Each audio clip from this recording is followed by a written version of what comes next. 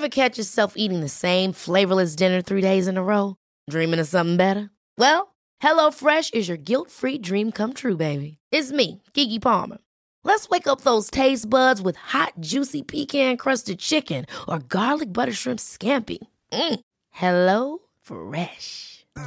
Stop dreaming of all the delicious possibilities and dig in at HelloFresh.com. Let's get this dinner party started.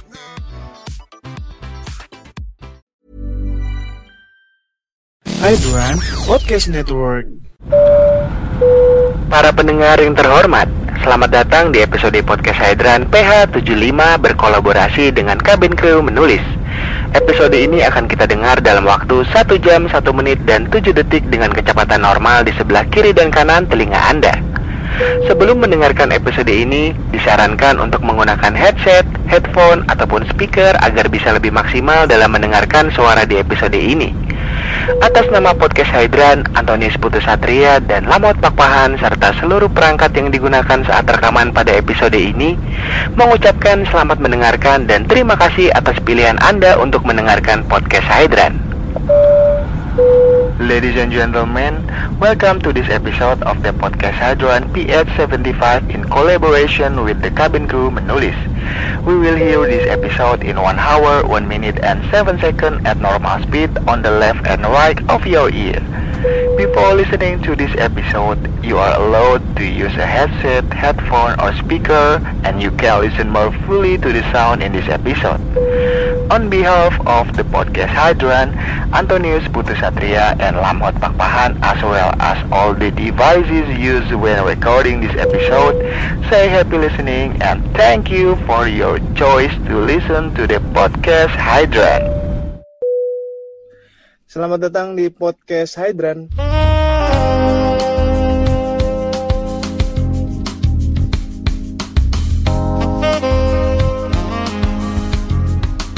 Bareng Putu di sini, dan kali ini kita mau ngobrol-ngobrol sama seseorang yang dia profesinya adalah seorang pramugari.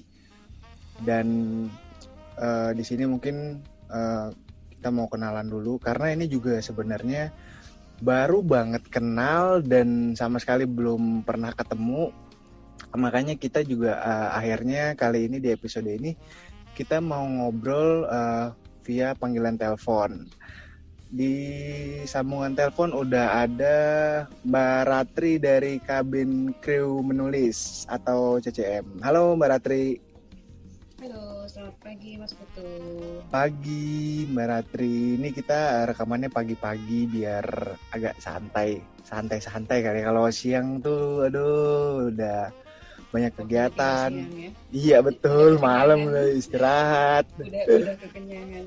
Jadi kita di sini mau ngobrol banyak karena kita intro dulu di awal juga. Awalnya nih ada yang follow nih, ternyata pas kulihat namanya Kabin Crew Menulis. Terus pas kulihat Kabin Crew Menulis ini apa? Kirain awalnya biasanya kalau banyak yang followers baru tuh kayak apa ini akun podcast baru atau apa, tapi setelah ditelisik terus tak lihat-lihat ini ternyata Kabin Crew Menulis, oh ternyata bukan podcast, ternyata kayak gini. Nah ini makanya aku sebenarnya mau tanya-tanya kurang lebih ke Mbak Ratri ini, yang mana emang Mbak Ratri kan profesinya memang pramugari kan ya Mbak?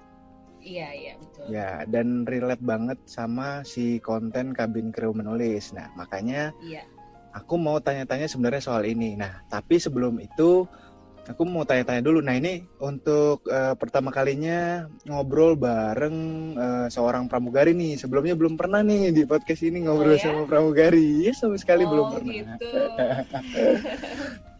Saya juga senang sekali ya diundang untuk ngobrol-ngobrol pagi ini. Mudah-mudahan nanti isinya bermanfaat. Betul, amin. Nah, amin. Untuk mengawali obrolan hari ini, aku mungkin mau tanya pertanyaan yang fundamental dan mungkin template ya. Untuk Mbak Ratri sendiri nih, Mbak Ratri ini udah berapa lama jadi seorang pramugari?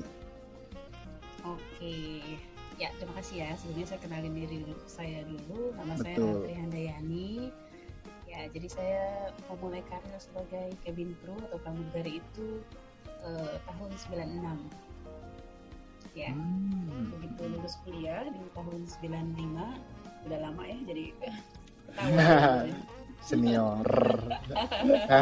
Iya, setelah lulus kuliah di Jakarta dari Trisakti saya dulu ya, dari Sekolah Tinggi Manajemen Transport Trisakti jurusan transport udara, yang sebenarnya basicnya harusnya sih tentang manajemen transportasi udara ya, bukan pramugari, tapi ya begitulah, kadang kita bekerja tapi paling tidak at least pelajaran atau subjek yang pernah saya pelajari di kampus itu ada manfaatnya juga lah. Ya, jadi tahun 96 saya mulai bergabung dengan Saudi Airlines ya, selama kurang lebih hampir 9 tahun. Kemudian saya menikah, punya anak, dan saya sempat vakum dulu selama beberapa tahun dari dunia pramugari. Pada saat vakum itu saya ya seperti layaknya emak-emak ya, mengurus anak, membesarkan dan lain-lain, sampai akhirnya tahun 2014 kemarin saya mulai terbang lagi ya, masih dengan bukan Saudi Airlines tapi under Saudi Airlines, jadi charter flight-nya, dan home base-nya juga di sana di Jeddah. Jadi dari dulu tuh saya memang home base-nya selalu di Jeddah. Oke. Ya. Berarti mungkin gini Mbak, yang aku tanya itu berarti maskapai yang awal dulu Mbak Ratri masukin, terus akhirnya sempat vakum, cuti karena ngurus anak, dan sekarang itu masih satu holding gitu Mbak? Jadi gini, pertama kali saya join itu dengan Saudia dari tahun 96 sampai dengan 2004 ya. Kemudian saya vakum dulu, kemudian 2014 saya bergabung lagi dengan Wamos Air. Tapi Wamos Air ini sebenarnya dari Spain, tapi disewa oleh Saudi ya, khusus untuk penerbangan haji dan umroh. Sampai tahun 2016, kemudian saya bergabung lagi dengan salah satu maskapai juga, namanya Air Atlanta Icelandic. Itu under Saudi juga, charter flight juga sampai dengan sekarang. Tapi karena saat ini lagi pandemi ya, mulai dari bulan Maret kemarin itu kami semua mengalami yang namanya unpaid leave atau dirumahkan sementara sampai menunggu kabar berita lebih lanjutnya lagi. Karena kita semua tahu bahwa tahun ini benar-benar tahun penuh cobaan ya. Oh iya, paham. Bukan hanya dunia aviasi saja yang tumbang atau tiarap ya, hampir semua industri. Tapi di dunia aviasi ini kita merasakan dampaknya memang besar-besaran sekali, karena tidak pernah juga akan terjadi krisis aviasi besar-besaran. Tahun inilah tahun penuh perjuangan dan cobaan. Jadi banyak teman-teman saya yang sama-sama berjuang kita ya, bagaimana caranya supaya kita tetap, karena kita kan belajar di cabin crew itu bagaimana cara untuk survive dalam keadaan darurat. Itu kalau terjadi kecelakaan pesawat ataupun hal-hal lain yang tidak terduga. Nah, saya rasa ini adalah salah satu aplikasi yang harus kita terapkan juga dalam kehidupan sehari-hari ya. Betul. Karena kita harus survive. Kalau biasanya kita belajar survive di darat atau di hutan ya, kalau keadaan darurat, atau di laut. Nah, inilah sekarang lebih dari turbulence, kita harus survive dengan situasi seperti sekarang ini. Oke. Kira-kira. Berarti gini, aku mau make sure ini berarti Mbak Ratri itu sudah kerja di 3 maskapai berbeda, begitu ya Mbak? Betul. 3 maskapai berbeda, tapi semuanya under Saudia. Yang pertama adalah regular Saudia, memang punya Saudia sendiri ya, dan yang 2 terakhir ini adalah disewa oleh Saudia. Oh, berarti gini, aku mungkin aku agak bingung soal yang tadi istilahnya charter flight itu apa, terus Saudia itu apakah itu. Kalau bisa digambarin Mbak, sebenarnya kayak Saudia itu perusahaan yang seperti apa, terus turunannya tadi itu apa, misalkan kalau kita analogikan, kalau di Indonesia itu seperti apa sih Mbak gitu, kayak misalkan Garuda terus nanti punya Citylink kayak gitu, itu aku kan kurang ngerti nih kalau di dunia penerbangan itu kurang lebih kayak gimana sih Mbak? Ya, jadi begini, kalau Saudia kan dia memang punya Saudia sendiri, Government of Saudia ya. Nah, pada saat musim haji dan umroh biasanya mereka akan banyak sekali rute-rute penerbangan yang tidak bisa di-cover oleh mereka secara langsung. Pada saat itulah banyak beberapa maskapai yang disewa oleh Saudia, tapi logonya tetap menggunakan logo Saudia.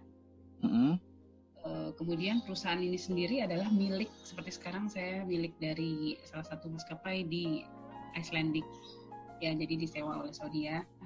Kemudian logonya itu logo Saudia, dan itu kita sebutnya tuh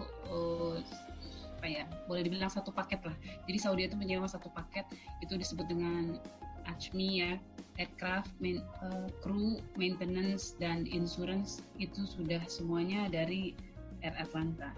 Jadi sebenarnya saya itu belongs to Air Atlanta crew, tapi disewa oleh Saudia. Kurang lebih seperti itu deh. Kalau saya di Indonesia sendiri, saya kurang tahu bisa dianalogikannya dengan maskapai mana, karena saya tidak pernah punya pengalaman sebagai kru di sini. Oh iya. iya. Di Saudi itu selalu crowded dengan penerbangan, baik itu untuk haji pada saat musim haji, tapi untuk umroh apalagi, kemudian ada lagi untuk labor flight itu untuk membawa para tenaga kerja dari berbagai macam negara, itu kan juga crowded juga kan penerbangannya. Boleh dibilang disitulah rute-rute gemuk, ya, padet gitu ya. Itulah ya padet lah. Nah, jadi bukan hanya untuk terbang haji dan umroh saja, tapi juga untuk membawa. Kemarin ini kan sempat juga ada visit Jeddah ya. Jadi Jeddah itu udah mulai terbuka, Jeddah udah mulai berusaha untuk modern, sama seperti di Dubai. Di tahun 2019 itu sudah ada acara-acara atau event-event yang lebih banyak lah untuk bisa dinikmati. Jadi nanti kedepannya kan rencananya Jeddah itu akan sama seperti di Dubai. Tapi sayangnya baru berjalan di tahun 2019 untuk visit Jeddahnya, ternyata 2020 tidak bisa diteruskan. Padahal rencananya event itu akan berlanjut setiap tahun. Jadi ada namanya visit Jeddah dengan berbagai macam tema. Ya begitulah. Nah, karena bisa bubar. Iya sih, kita nggak ada yang tahu juga ya kondisi kayak gitu kan, betul, ya di luar kita lah ibaratnya. Nah, terus aku mau tanya Mbak, kalau kan gini, selama ini kan pasti kalau pramugari pasti kan circle-nya ya udah pasti nggak jauh dari pramugari kan. Nah, mungkin Mbak Ratri pernah ngobrol juga sama sesama pramugari yang mungkin beda maskapai atau beda destinasi, kayak misalkan mungkin Mbak Ratri kan internasional, mungkin pernah ngobrol juga sama yang lokal. Itu tuh Mbak Ratri pernah sharing gak sih sama mereka? Terus kayak mungkin aku dari sisi aku nih yang awam nih, aku mau tanya sebenarnya kira-kira tuh kalau dari sudut pandangnya pramugari rute internasional sama lokal itu kira-kira bedanya apa sih Mbak? Kayak mungkin secara facility-nya, terus servisnya apa, terus benefit yang didapat apa pramugari kayak gitu. Ada bedanya nggak sih Mbak? Oke. Ya pastilah, saya sebagai cabin crew pernah juga ngobrol, apalagi kan saya mengelola cabin crew menulis ya, jadi saya banyak kenal dengan teman-teman cabin crew dari berbagai maskapai penerbangan, baik di Indonesia, jadi domestik, regional, ataupun maskapai asing. Nah, jadi banyak sekali ya benefitnya kalau bicara masalah itu.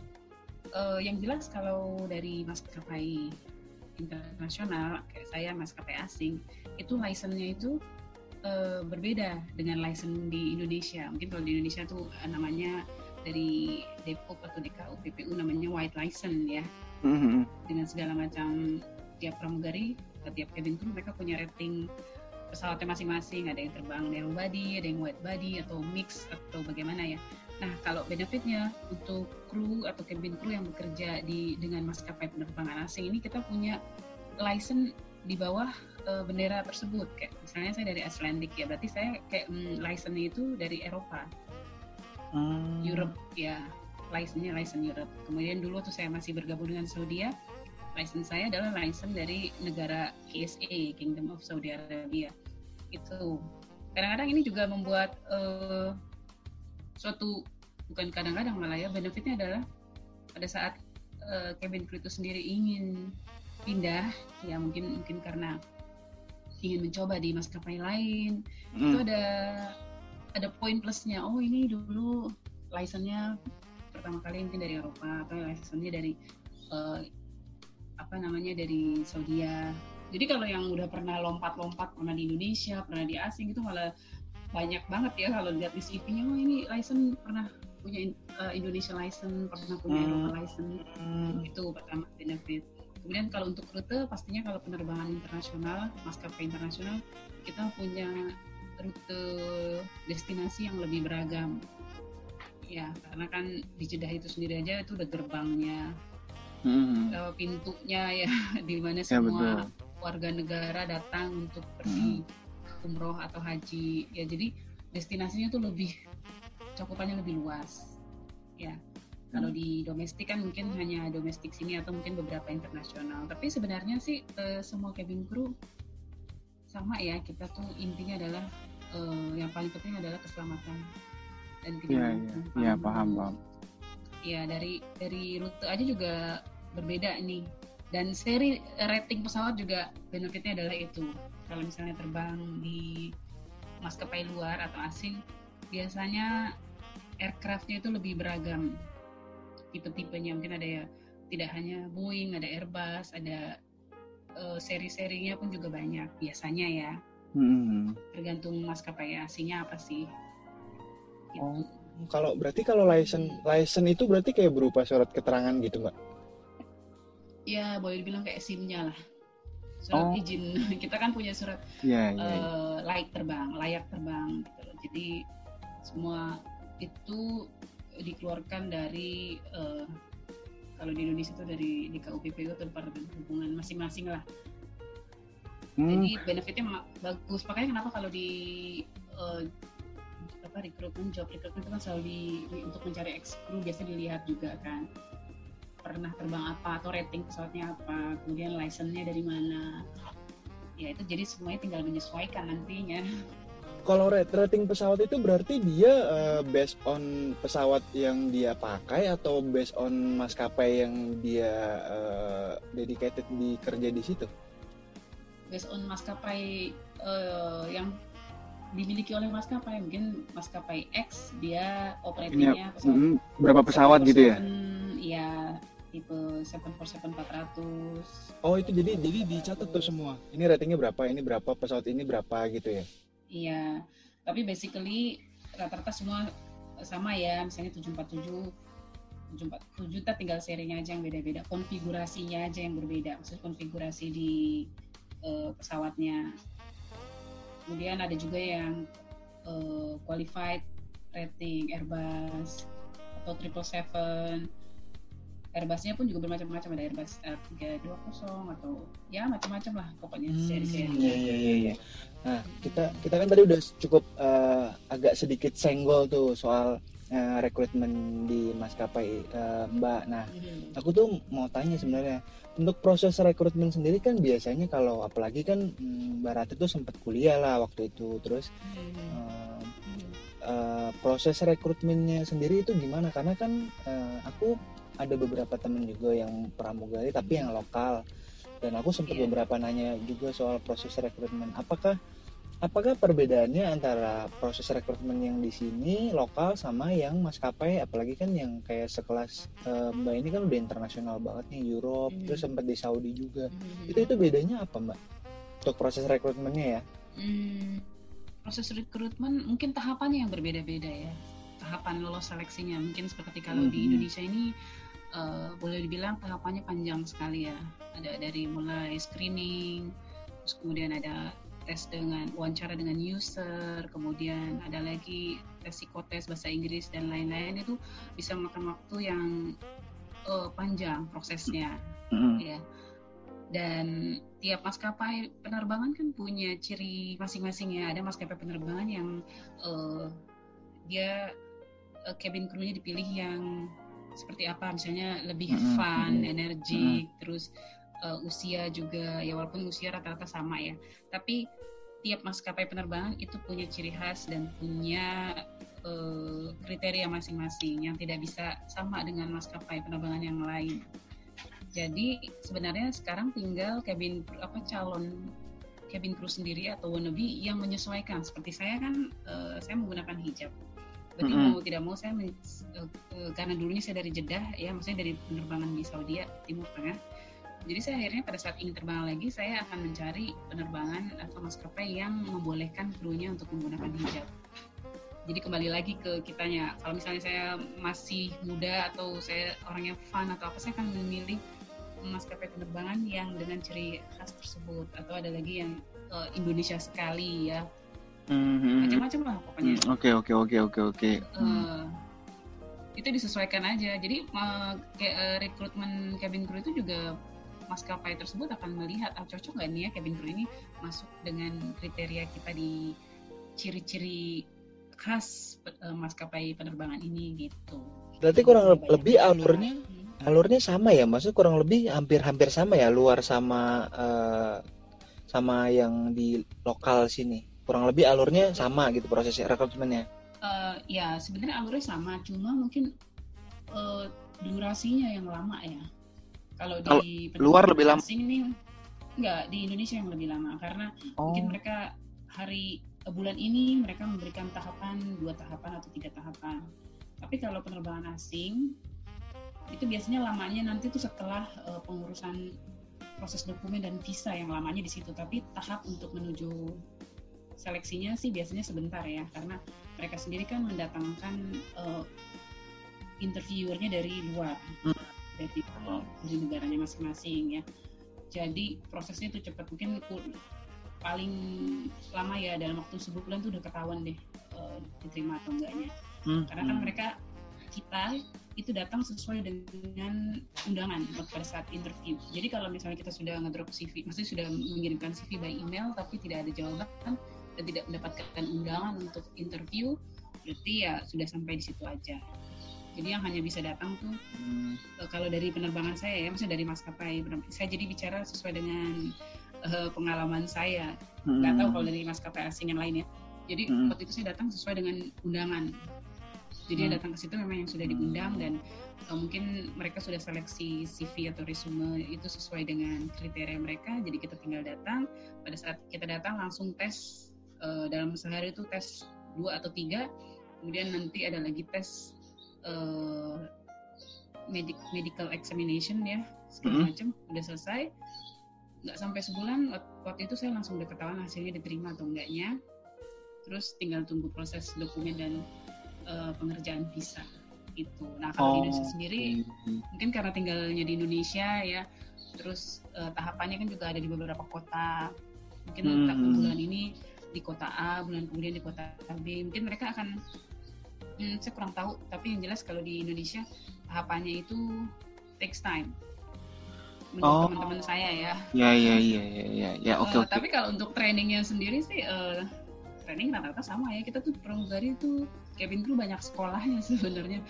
Kadang lama di sekolah juga, lama sampai sekolah sampai dirilis udah menjadi cabin crew. Ntar nanti udah selesai lulus dari cabin crew aja masih ada lagi dicek lagi pada saat first flight dan segala macam. Ada assessment.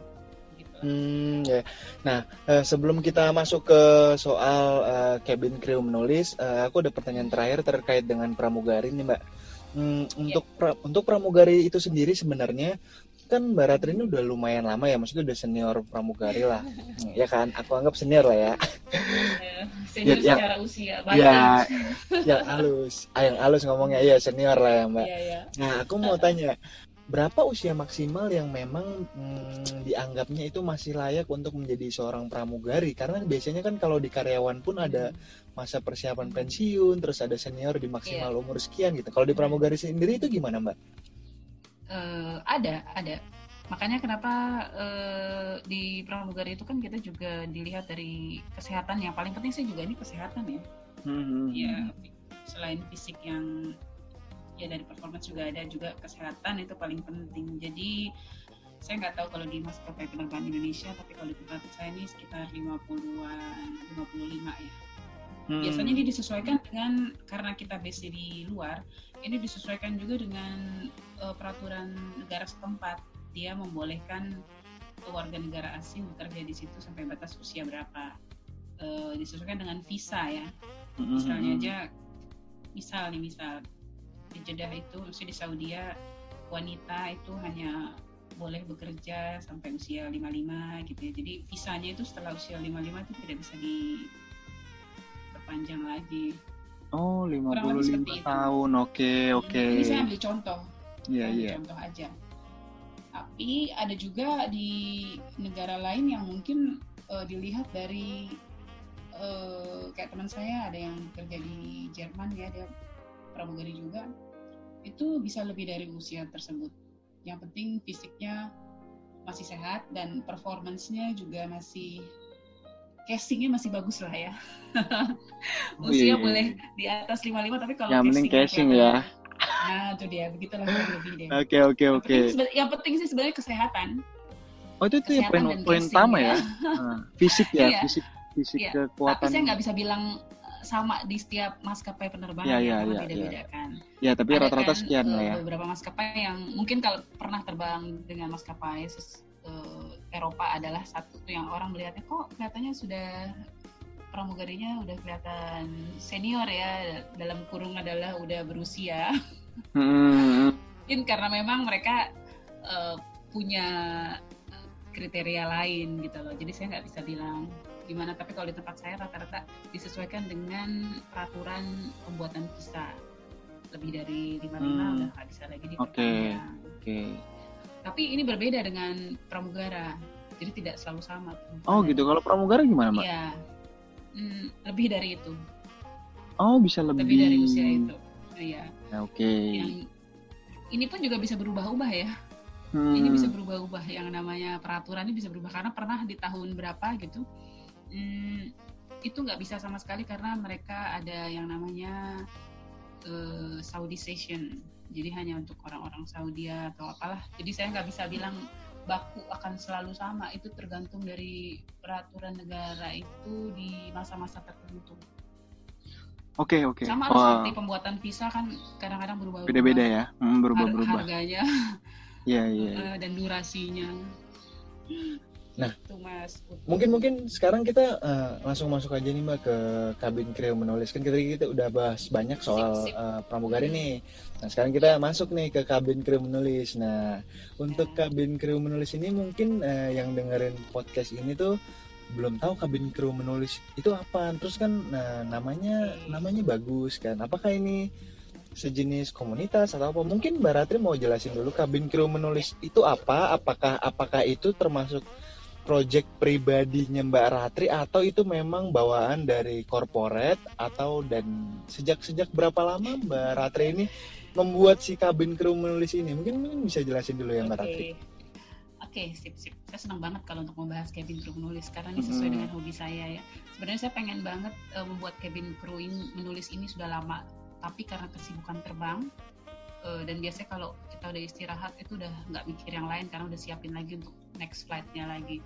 Dan ternyata awal tahun ini terwujud ya, saya membuat ini bukan dari corporate tapi pribadi karena saya senang menulis.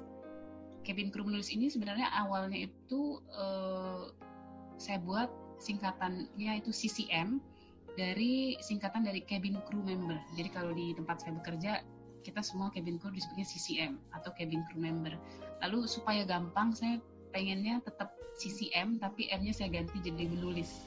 Jadi lebih gampang kan, sesuai dengan hobi saya yaitu menulis. Nah, cabin crew menulis ini di ide awalnya itu adalah karena pada saat terbang, apalagi yang long flight, itu biasanya kita kru setelah bertugas kita duduk di galley, duduk di jump seat. Jump seat itu adalah kursi tempat kita istirahat ya, atau bukan hanya istirahat tapi pada saat bertugas di station kita masing-masing kita akan duduk di jump seat itu. Makanya saya sempat mikir juga antara ingin membuat namanya jump seat stories atau cabin crew menulis, tapi akhirnya saya pilih cabin crew menulis karena lebih lekat, lebih gampang diingat dengan profesi saya sebagai CCM, cabin crew member. Nah, pada saat ngobrol-ngobrol ya di galley atau sama teman gitu, saya mengumpulkan cerita dari teman-teman itu banyak banget ya yang unik dan bagus dan kayaknya orang awam yang di luar aviasi harus tahu gitu. Apalagi pada akhir tahun 2019 kemarin kan banyak berita miring ya tentang cabin crew di salah satu maskapai lah gitu ya, yang membuat citra atau stigma negatif ke pramugari atau cabin crew itu melekat di orang awam. Oh, pramugari begini. Padahal tidak semua cabin crew seperti itu. Dan saya merasa dengan adanya cabin crew menulis ini, teman-teman yang di luar dunia aviasi bisa tahu pekerjaan kita, terus di luar pekerjaan kita tuh sepertinya apa. Karena di cabin crew menulis sendiri itu banyak cerita-cerita dari teman saya yang berprestasi, baik secara akademis, kemudian juga seni ya, ada yang olahraga juga ada, atlet, mantan atlet, atau penyanyi ya, ada lagi juga, pokoknya banyak deh. Bahkan dokter gigi aja juga ada yang lulusan dokter gigi tapi menjadi cabin crew. Jadi segala macam keunikan atau cerita perjuangan, lika-liku, motivasi, inspirasi, bahkan cerita horor pun yang terjadi di pesawat juga diceritakan kembali di cabin crew menulis ini.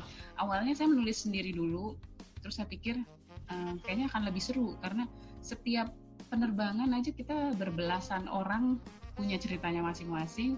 Itu baru satu destinasi. Gimana kalau kita terbang ke destinasi yang berbeda, rute yang berbeda, semua pasti punya cerita. Everyone has a story. Jadi kayaknya akan seru banget gitu kalau saya mengajak teman-teman semua sama satu profesi cabin crew ini untuk menulis di CCM ini, baik cabin crew yang masih aktif maupun yang sudah resign, ataupun cabin crew wannabe yang ingin menjadi cabin crew tapi belum kesampaian ya, mungkin baru sampai tahap rekrutmen atau baru persiapan, atau seperti kemarin ada beberapa cerita teman cabin crew wannabe yang sebenarnya sudah diterima, sudah training, gara-gara ada pandemi COVID ini akhirnya harus tertunda. Jadi cerita-cerita seperti ini kan cerita yang sebenarnya cerita simple ya, yang memang terjadi secara realita, tapi menyenangkan untuk saling memotivasi. Jadi sebenarnya saya buat ini juga sekaligus untuk memotivasi diri, apalagi pada saat dibuat kan 31 Januari tahun ini 2020 itu belum terjadi belum terjadi pandemi. Krisis secara pandeminya sudah ada, tapi kita belum mengalami namanya dirumahkan. Ya, masih jalan. Masih jalan. Kita masih ngerasa hidup kita tuh masih berjalan normal, masih ya seperti umumnya pada saat sebelum pandemi. Ternyata pada bulan Maret kita semua dirumahkan. Jadi ini seperti massal ya, dirumahkan secara massal. Di situ saya sempat mental saya juga sempat down. Saya sempat berpikir gimana sih, saya udah nggak punya cerita lagi dong karena semuanya udah nggak terbang kan? Iya betul. Betul. Karena saya pikir cabin crew menulis ini bisa tetap ada kalau kita semua masih terbang, kita masih ada yang bisa diceritakan. Tapi ternyata alhamdulillahnya justru pada saat pandemi berlangsung, maksudnya kita sudah mulai dirumahkan, justru saya punya waktu lebih banyak untuk mengumpulkan cerita dibanding waktu saya masih terbang. Padat kan, waktu lagi masih padat terbang itu saya nggak bisa serutin ini. Kalau sekarang malah setiap hari selalu posting cerita karena ada kiriman cerita dari teman-teman cabin crew, juga cabin crew baik yang masih aktif kan, tetap aja juga ada beberapa yang masih aktif ya di sekarang. Jadi saya ngerasa dengan adanya cabin crew menulis di masa pandemi ini justru bisa lebih memotivasi saya sendiri ya. Pastinya kan saya juga manusia juga yang merasa sedih ya karena kehilangan pada saat ini kehilangan rutinitas pekerjaan. Tapi dengan adanya cabin crew menulis ini saya malah banyak kenal orang ya, karena narasumber yang bercerita di cabin crew menulis itu adalah beberapa tidak saya kenal. Kalau teman sendiri kan saya udah tahu ceritanya atau paling tidak udah gampang lah ya. Tapi ada beberapa, bahkan sekarang mulai banyak cabin crew lain yang mengirimkan cerita melalui email ya. Terus akhirnya kan saya harus kontak. Iya, jadi saya secara pribadi saya DM. Terus saya tanya maunya ceritanya di alurnya bagaimana. Jadi semuanya itu melalui sentuhan pribadi lah ya.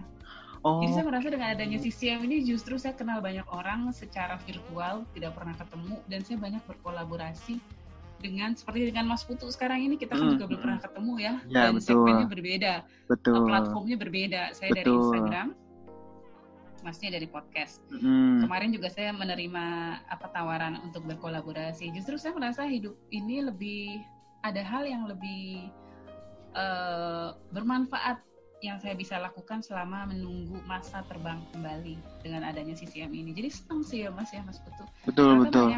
Banyak banget kenal teman-teman. Malah banyak hal baru ya.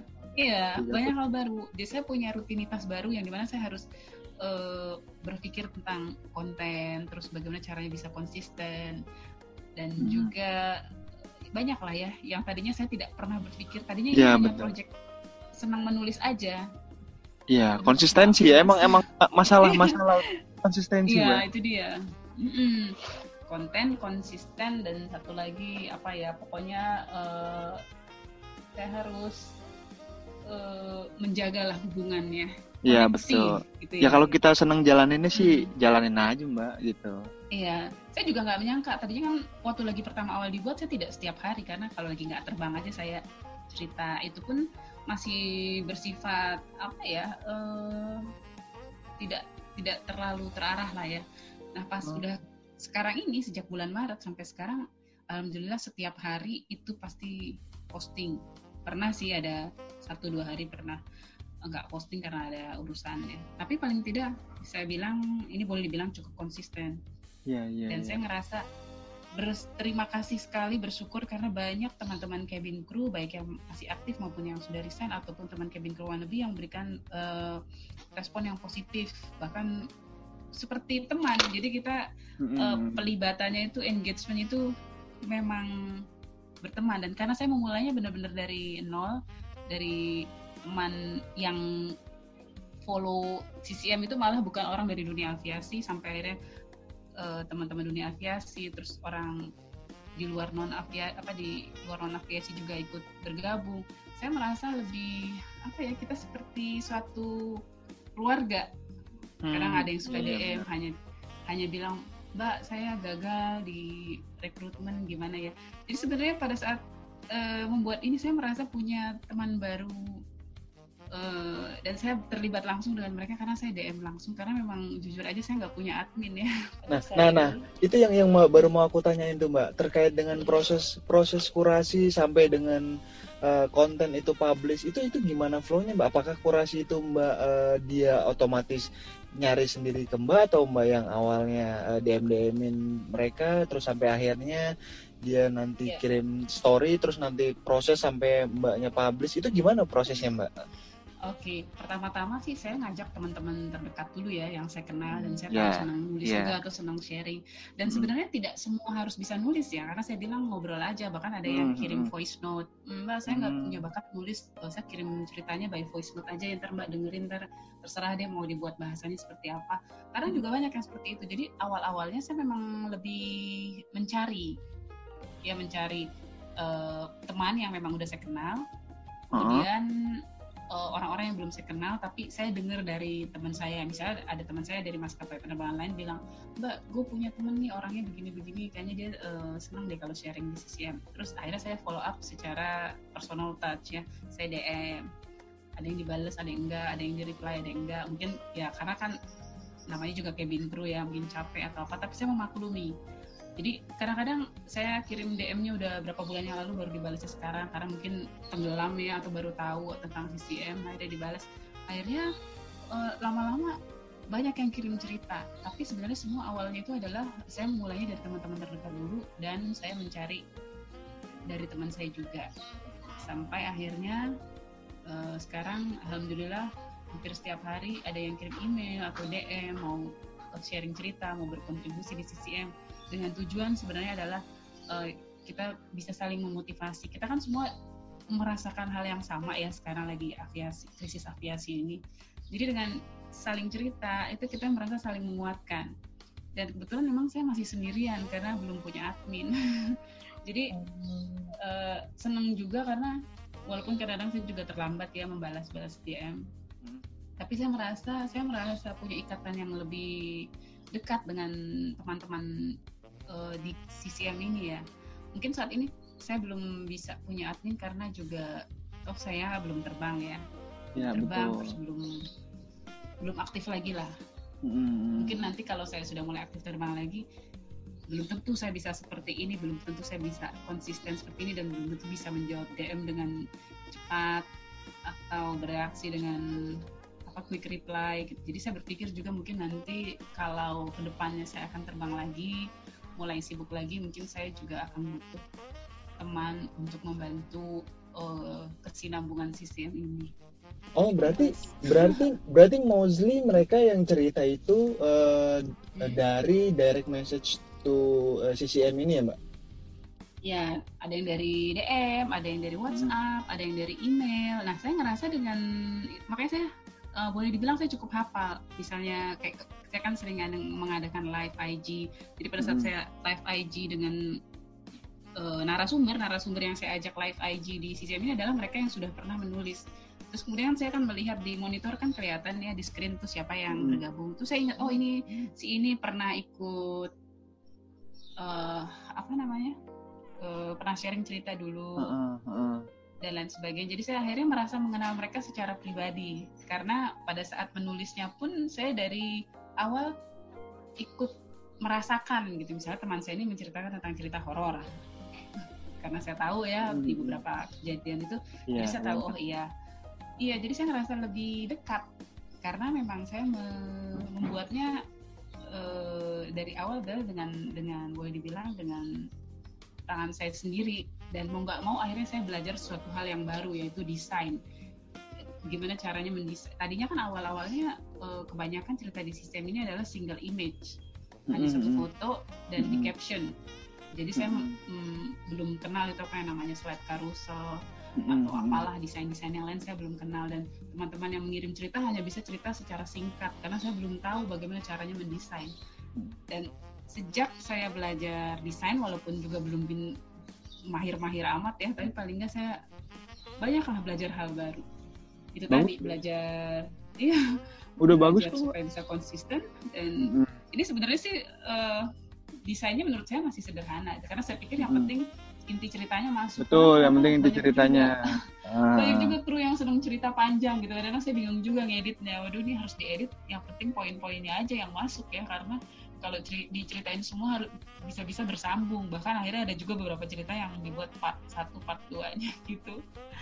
Seru juga sih. Betul. Berarti benar purely otodidak ya, Pak? Otodidak untuk belajar desain segala macamnya, atau belajar di mana? Iya, saya akhirnya ikut kursus desain online. Terus saya belajar nanya sama teman-teman di situ. Bahkan saya sempat saya lihat dari YouTube, saya lihat dari segala macam platform deh yang bisa menjelaskan how to-nya bagaimana ya desain yang sederhana aja deh, karena kayaknya yang susah-susah saya belum bisa. Paling tidak akhirnya saya berpikir ini yang paling sesuai adalah slide by slide yang seperti sekarang umumnya dilakukan oleh CCM. Tapi kalau ceritanya memang pendek, akhirnya saya buat secara single image. Nah, pada saat membuat slide inilah kadang-kadang saya harus follow up lagi dengan narasumber yang bersangkutan, benar-benar belum alurnya atau mungkin ada hal yang terlewat. Jadi kadang-kadang saya juga butuh approval dari mereka, apalagi kalau mereka pengen ceritanya itu ada alur yang mungkin flashback atau mungkin dari sekarang. Jadi akhirnya dengan berkomunikasi ini kita ada keterlibatan, terus akhirnya jadi kenal, terus akhirnya saya jadi tahu ada kelas ini lagi ya. Terus saya tahu podcast juga dari teman-teman dari CCM juga sih. Jadi akhirnya itu menyambung ya, dari yang tadinya hobi, kok akhirnya saya jadi belajar desain. Terus kemana-mana ya. Bagus nambah ilmu lagi kan. Iya, walaupun ya paling nggak baru kulit-kulitnya aja. Ya itu berproses lah ya Mbak, berproses. Saya akhirnya juga berteman dengan teman-teman microblogger yang sebenarnya beda alur ya, tapi paling tidak saya belajar begini ya caranya bikin konten. Jadi CCM ini sebenarnya proyek pribadi yang akhirnya menjadi milik umum. Oh iya, jadi benar. Jadi siapapun sebenarnya baik di luar aviasi, bahkan sekarang beberapa banyak plane spotter aja juga pernah ikut kolaborasi ya dengan mengirimkan cerita atau mengirimkan foto. Terus pilot juga ada, walaupun porsinya sedikit pada hari pilot sedunia waktu itu pernah ada juga. Tapi saya merasa ini adalah suatu wadah yang bisa mendistract pikiran negatif saya tentang kapan nih terbang lagi. Terus ya banyak lah ya, namanya juga pada masa ini pasti ada masa-masa down dan ada masa-masa yang kita merasa insecure. Tapi dengan adanya CCM ini, fokus saya adalah teralih untuk lebih memikirkan konten atau memikirkan bagaimana supaya berkesinambungan. Jadi saya tidak punya kesempatan untuk memikirkan hal negatif atau hal-hal lain di luar itu yang bisa membuat mental saya down atau sedih lagi. Ya oke. Nah berarti secara konten Mbak, aku mau tanya, dia itu CCM ini publish-nya itu memang sudah di schedule atau kayak misalkan aku nih, kalau aku kan podcastku memang aku memang sengaja publish setiap hari Senin. Jadi kalau misalkan aku udah recording beberapa, misalkan aku punya tabungan 4 audio nih, aku pasti schedule tetap tiap hari Senin publishnya. Jadi nggak langsung aku babat Senin, Selasa, Rabu gitu. Nah kalau untuk kontennya Instagram CCM-nya Mbak Ratri ini, apakah memang sudah dipublish atau misalkan sehari ada 10, ya udah 10-10-nya keluarin semua aja deh gitu, atau bagaimana? Oh enggak, jadi kalau Cabin Crew menulis ini satu hari cukup satu, kecuali ada postingan lain yang sifatnya kolaborasi. Seperti kemarin ya, saya sempat berkolaborasi dengan akun lain ya, itu akhirnya dalam satu hari saya bisa memposting 2. Jadi gini, setiap ada cerita yang masuk, saya akan mengkategorikannya dalam tema. Misalnya ada tema yang sifatnya motivasi atau inspirasi perjuangan sebelum menjadi cabin crew ya, ada ya, misalnya dia harus mengalami rejection berapa kali, ada yang 7 kali, 12 kali, itu saya masukkan ke tema perjuangan lah, atau tema motivasi, inspirasi. Kemudian ada lagi tema yang misalnya lebih masuk ke wannabe, anak-anak yang mencoba menjadi kru berapa kali rekrutmen, itu beda lagi. Kemudian ada tema horor, kalau cerita-cerita horor di pesawat berarti itu tiap hari Kamis, jadi saya akan simpan di tabungan tema horor setiap Kamis, tapi sudah saya list ya, ini cerita horor. Atau tema weekend itu biasanya lebih bersifat cabin crew yang punya bisnis atau melakukan cabin crew atau ex cabin crew yang punya kegiatan lain di luar terbang ya, misalnya mereka punya bisnis apa, apalagi sekarang lagi masa pandemi, banyak yang bergerak untuk mencoba bisnis, mungkin jual masker atau pre-love barang-barang second, atau mungkin juga masak, kuliner dan lain-lainnya. Ada yang punya homestay juga. Ada di tema weekend ini saya masukkan. Terus ada lagi tema challenge ya, kayak sekarang lagi ada challenge, atau temanya masuk ke artikel. Jadi setiap tema beda-beda. Ada juga tema bebas, terserah mau cerita apa aja. Dan saya buat schedule itu biasanya seminggu sekali sih ya. Misalnya dalam minggu ini cerita apa aja akan diposting, itu udah ada. Yang jelas tema hari Senin apa, Selasa apa, Rabu, tapi bisa juga berubah.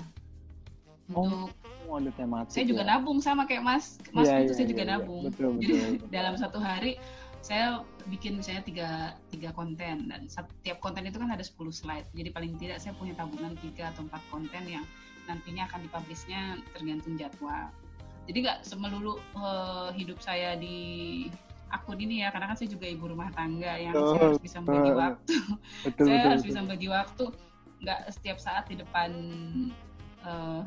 akun sosmed ini ya, dan itu pastinya keteteran kan, sedangkan anak saya juga masih ada yang usia sekolah, dan saya sendiri harus mengerjakan hal-hal lain ya kan. Saya juga ikut kursus online dan lain-lain, dan saya juga pengen punya waktu bisa nonton TV, nonton film atau apalah untuk mencari ide menulis kan ya, saya juga harus jadi lebih baik saya pikir saya punya tabungan dalam satu hari di mana saya benar-benar fokus membuat 3 atau 4 konten untuk seminggu ya. Kemudian nanti di hari 2 ketiganya itu saya bisa agak relax, tinggal lihat aja jam berapa saya akan posting gitu. Itu aja sih. Jadi saya pikir ini hampir sama ya dengan Mas Putu. Saya harus belajar juga dari Mas Putu karena saya belum pernah mencoba podcast sendiri secara pribadi, maksudnya single. Banyak teman-teman yang udah bilang kayaknya cerita-cerita di CCM kan lebih banyak storytelling. Kenapa nggak dibuat monolog aja dibuat cerita? Iya betul. Iya, saya berpikir seperti itu, tapi mungkin saat ini belum karena saya masih ya itu tadi ya, banyak yang harus di manage lah ya. Tapi mungkin kedepannya saya tertarik juga karena saya lihat juga sama ya, semua akun itu mau Instagram atau apapun semuanya butuh konsistensi. Betul, konsistensi ya kan, paling penting. Betul banget. Nah, konsistensi ini yang harus dijaga karena mood kita kan kadang-kadang naik turun ya. Kadang-kadang ada juga walaupun cerita banyak tapi saya lagi nggak siap untuk mendesain apapun. Itu adalah namanya juga manusia ya. Pada saat seperti itu kan saya gini, oh enak ya kalau punya admin, enak ya kalau punya adalah ya yang membantu atau apa. Cuma untuk saat ini banyak hal yang membuat saya berpikir karena saya sendiri belum terbang gitu ya. Maksudnya belum terlalu gitu. Tapi nanti mungkin suatu saat saya akan butuh juga kalau saya sudah beraktivitas seperti biasa. Jadi saya kasih semangat juga buat Mas Putu, luar biasa ini. Saya sempat lihat di Instagramnya juga isi podcastnya, wow banget ya. Iya. Pasti Mas Putunya juga riset dulu sebelum mengadakan perekaman ya. Jadi saya tertarik juga sih, nanti mungkin kapan-kapan kita bisa ngobrol. Betul. Yang saya cari ilmu, saya nyontek ilmunya. Kita tukeran ilmu ya. Bagaimana bisa, sharing-sharing. bagaimana bisa buat podcast yang baik itu seperti apa. Apalagi kan podcast ini sebenarnya senangnya ya kalau di podcast itu adalah kita nggak perlu dandan lah kasarnya ya, nggak perlu, karena yang didengar adalah audionya ya. Udah sambil tidur-tiduran kan, juga nggak masalah. Iya, sambil rebahan ya. Kalau saya kan ada yang namanya live IG, berarti kan saya harus tampil rapi, harus diatur ya. Tapi kalau ini paling tidak hanya yang penting kita punya konsep dan tidak perlu betul nggak ribet lah ya. Iya, nggak ribet. Ya, soal dandanan tidak perlu dipikirkan lagi deh ya. Beda dengan kalau misalnya kita mau tampil live gitu. Yang penting isi konsep dan pada saat rekaman audio itu semuanya berjalan baik aja sih. Betul. Jadi saya harus belajar dari Mas Putu nih. Luar biasa. Nah, kapan-kapan kita sharing lah. Banyak ya.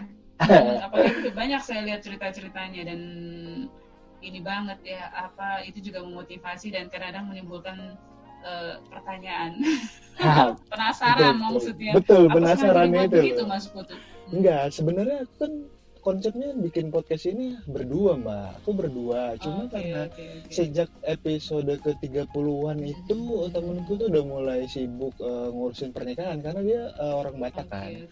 Orang Batak itu kan cukup banyak yang harus di-prepare. Jadi aku kasih kebebasan sama dia. Betul, tahapannya panjang. Jadi kalau misalkan kamu ditinggal jomblo sendirian. Ditinggal jomblo nih sendirian. Nah, tapi semenjak ditinggal itu aku jadi pivot nih, podcastnya pivot. Jadi ini gimana ya caranya biar podcastnya tetap jalan. Karena kalau monolog, jujur aja secara monolog, aku tuh nggak bisa mainin theater of mind kayak announcer dan penyiar segala macam itu. Plus skill editingku so-so lah, nggak terlalu ini kan. Dan biasanya kan kalau editing kan kita butuh kayak back sound yang memang kita harus tricky karena kita ada copyright dan segala macam kan, itu kan juga harus dipikirin. Betul. Akhirnya paling gampang ya mendingan aku ngobrol tapi tentang apa ya, aku cari yang memang relate umum dan aku nggak terlalu sulit. Nah, karena dulu circle-nya aku nggak jauh dan menurutku hal-hal yang tabu itu kebanyakan orang tuh agak penasaran. Iya, orang penasaran. Jadi kira-kira apa yang bisa gue kulik. Nah, makanya sebenarnya narasumbernya kalau dia mau sebut nama Ayo, kalau enggak juga nggak apa-apa gitu. Jadi aku kasih. Jadi disesuaikan ya. Disesuaikan gitu. Di CCM juga gitu, kadang-kadang saya menanyakan ini namanya mau disebut atau enggak, apalagi kalau ceritanya tuh lebih ke arah yang sifatnya menimbulkan penasaran itu tadi. Betul. Kalau misalnya ternyata dia tidak ingin disebut, saya hanya akan bilang ini sharing cerita dari teman CCM yang tidak ingin disebutkan namanya. Iya, tetap privacy dijaga, atau mungkin nama maskapainya tidak ingin disebutkan. Iya, apalagi udah sebut-sebut merek tidak tuh. Ingin disebutkan. Iya, itu dia. Jadi ngeri kan. Kita fleksibel aja. Yang penting intinya adalah sharingnya itu, karena sharing is caring dan sharing is growing ya. Betul sekali. Setuju kan? Setuju banget, Mbak. Kayaknya saya ngerasa perlu banyak belajar tentang podcast dari Mas Putu yang udah lama jalanin podcast, sudah 2 tahun ya. Ya, lumayan 2 tahun lah, Mbak. Ya, kapan-kapan kita mungkin ketemu bisa ngobrol lah ya, Mbak ya. Baik. Ntar apalagi kita daerahnya sama ya, masih daerah Jakarta. Iya betul, masih daerah-daerah sini ya, nempel. Ini jangan-jangan Mas podcastnya udah toolsnya udah lengkap ya, ada mixer, mikrofon. Enggak sih, aku cuma punya recorder aja, Mbak, nggak punya yang lain-lain. Oh gitu ya. Jadi iya, soalnya aku tertarik ya sejak mendapat tawaran kolaborasi ini kan udah yang ke-4 ya. CCM. CCM itu diajak kolaborasi tapi dalam bentuk podcast. Terus saya lagi berpikir juga karena teman-teman saya bilang kan banyak cerita yang bisa diceritakan kembali di podcast. Betul, sayang banget itu banyak banget. Makanya terus saya pikir wah seru juga ya, tapi saya butuh konsistensi. Nah ini dia konsistensinya harus saya bagi lagi kan, berarti kan.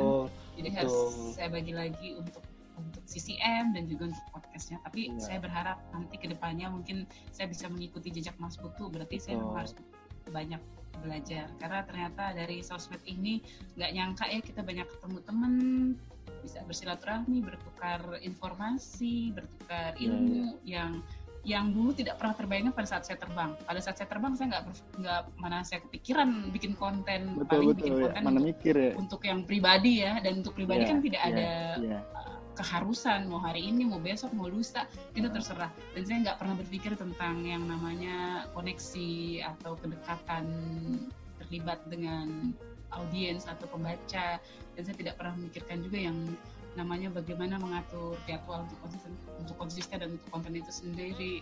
Jadi dengan adanya ini saya merasa seperti saya bukan konten kreator ya, tapi saya berusaha untuk mengisi CCM ini bermanfaat buat teman-teman semua dan juga buat saya sendiri, karena saya ngerasa banyak hal positif. Pertama, saya jadi lebih rajin membacanya, menulisnya, karena tiap hari saya harus menulis dan mengedit. Betul, jadi lebih kreatif kan, Mbak? Iya, jadi lebih kreatif, dan saya ngerasa akhirnya benar-benar yang tadinya saya berusaha mengalihkan perhatian saya yang negatif, dengan adanya CCM ini saya benar-benar nggak mikirin lagi itu kapan. Ya walaupun terpikir, tapi saya nggak sedih-sedih amat gitu ya. Maksudnya nggak sedih banget sambil nunggu nunggu di roster. Jadi saya pikir ya udahlah, ada hal yang bisa saya lakukan. Jadi saya rasa tahun 2020 ini tinggal kitanya aja melihatnya dari mana ya. Kalau ini adalah tahun penuh challenge. Buat saya ini challenge. Buat semua orang. Challenge banget. Iya, buat semua orang. Itu mungkin yang tadinya mungkin masak untuk dirinya sendiri, tapi sejak adanya pandemi akhirnya belajar kuliner, terus masak untuk orang lain, dijadikan bisnis. Itu challenge juga. Atau yang mungkin tadinya menjahit juga untuk pribadi, akhirnya menjahit masker untuk banyak orang, itu juga challenge. Jadi saya rasa semua punya destinasinya sendiri-sendiri dengan caranya sendiri-sendiri untuk survive, dan kita semua bisa beradaptasi dengan situasi sekarang dengan kemampuan kita masing-masing, dan juga pastinya dengan berdoa ya, berusaha. Jadi saya rasa ini semua ada hikmahnya juga. Kalau nggak begini saya nggak akan pernah mulai. Karena semua kan harus dimulai ya. Kalau nggak ada pandemi mungkin saya nggak akan mulai menulis. Walaupun saya sebenarnya sudah bikin buku dengan beberapa teman dari tahun 2018, tapi itu sifatnya keroyokan. Tahun ini juga ada, kemarin di bulan Agustus saya bikin bersama-sama teman, itu juga antologi. Tapi maksud saya intinya adalah dengan adanya pandemi ini saya terpaku untuk melakukan sesuatu yang bermanfaat setiap hari. Ya betul. Didorong ya, sama kayak Mas Putu mungkin ada secara langsung ada jadwal. Oh ini hari ini mau ngapain? Gimana caranya supaya podcastnya ini selalu ada cerita, ada yang bisa di-sharing, ada narasumber, ada yang bisa diajak ngobrol ya. Sama lah kita ya, sama pengisi konten. Betul. Nah berarti nih kita udah 1 jam nih Mbak, nggak terasa kan? Iya, nggak berasa ya. Nggak berasa. Nah mungkin terakhir dari Mbak Ratri, kira-kira ada mungkin dari tadi cerita, terus ada sesuatu yang mungkin belum ditambahin, atau mungkin ada pesan-pesan untuk kita semua yang memang lagi, kita sama nih semua kan, pandemi lagi ngerasain yang kayak begini nih, beberapa malah ada yang benar-benar jobless, terus bingung mau ngapain gitu. Itu mungkin ada pesan dari Mbak Ratri gitu untuk kita semua. Ya pesan saya sih buat semuanya, kita tetap sabar ya, bersyukur aja, terus ambil sisi positifnya yang bisa kita lakukan apa gitu. Jadi jangan terpaku sama kesulitannya, tapi carilah solusinya. Tetaplah bergerak, tetap melakukan sesuatu sesuai dengan minat dan bidangnya masing-masing. Jadi rebahan boleh, tapi rebahannya berguna, supaya apa yang kita lakukan ini tuh bisa nanti pada saat masa pandemi udah selesai, kita akan merasa, wah ternyata kemarin saat pandemi gue udah melakukan ini loh, sesuatu yang tidak pernah kita bayangkan gitu. Misalnya saya udah bikin buku, saya udah bikin akun, saya udah bisa nyanyi mungkin ya, ikut apalah. Jadi tidak down gitu loh, tetap bergerak, melakukan sesuatu, dan pastinya bermanfaat atau berguna untuk diri sendiri dan orang lain. Begitu. Pasti akan ada akhirnya juga kok, namanya badai nggak selalu terus-terusan. Semua ini pasti ada masanya juga. Jadi pada saat masanya ini udah selesai, kita merasa bersyukur. Bahkan kita bisa senyum ya, walaupun pahit nih sekarang masa-masa pahit ya. Iya betul. Udah selesai kita ngerasa oh ternyata ya saya bisa survive loh, saya bisa melakukan sesuatu yang challenging dengan berhasil. Bahkan saya lebih banyak 3, 4, 5 kali lebih bermanfaat dibanding sebelum pandemi. Oke, mantap. Terima kasih banyak nih Mbak Ratri, waktunya kita ngobrol banyak nggak kerasa. Mungkin kapan-kapan kita bisa ketemu ngobrol lebih banyak lagi, sama-sama sharing mungkin ya Mbak. Saya pengen banget. Siap. Kayaknya kamu teman sharing yang oke nih, apalagi buat Siap. buatan podcast. Mantap. Iya. Berarti untuk episode kali ini aku tutup ya podcastnya sampai di sini. Terima kasih buat Mbak Ratri. Sukses buat CCM-nya. Sukses Ya, juga Mas Budi mudah-mudahan. juga sukses Ya, amin. Skadronnya. Amin. Semoga Amin. pandeminya cepat selesai, cepat terbang lagi ya Mbak. Amin. Sukses buat kita semua Amin. ya. Amin. Ya buat yang udah dengerin, terima kasih juga. Sampai ketemu di episode selanjutnya. Bye-bye. Bye, terima kasih. Terima kasih.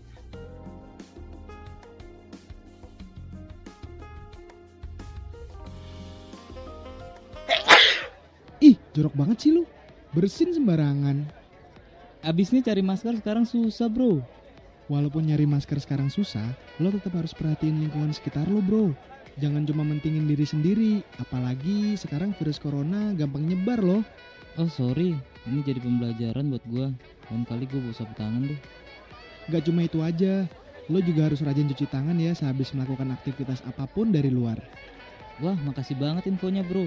Mulai sekarang gua akan rajin cuci tangan deh. Layanan informasi kesehatan ini dipersembahkan oleh Hydran Podcast Network. Dengerin podcast di rumah aja.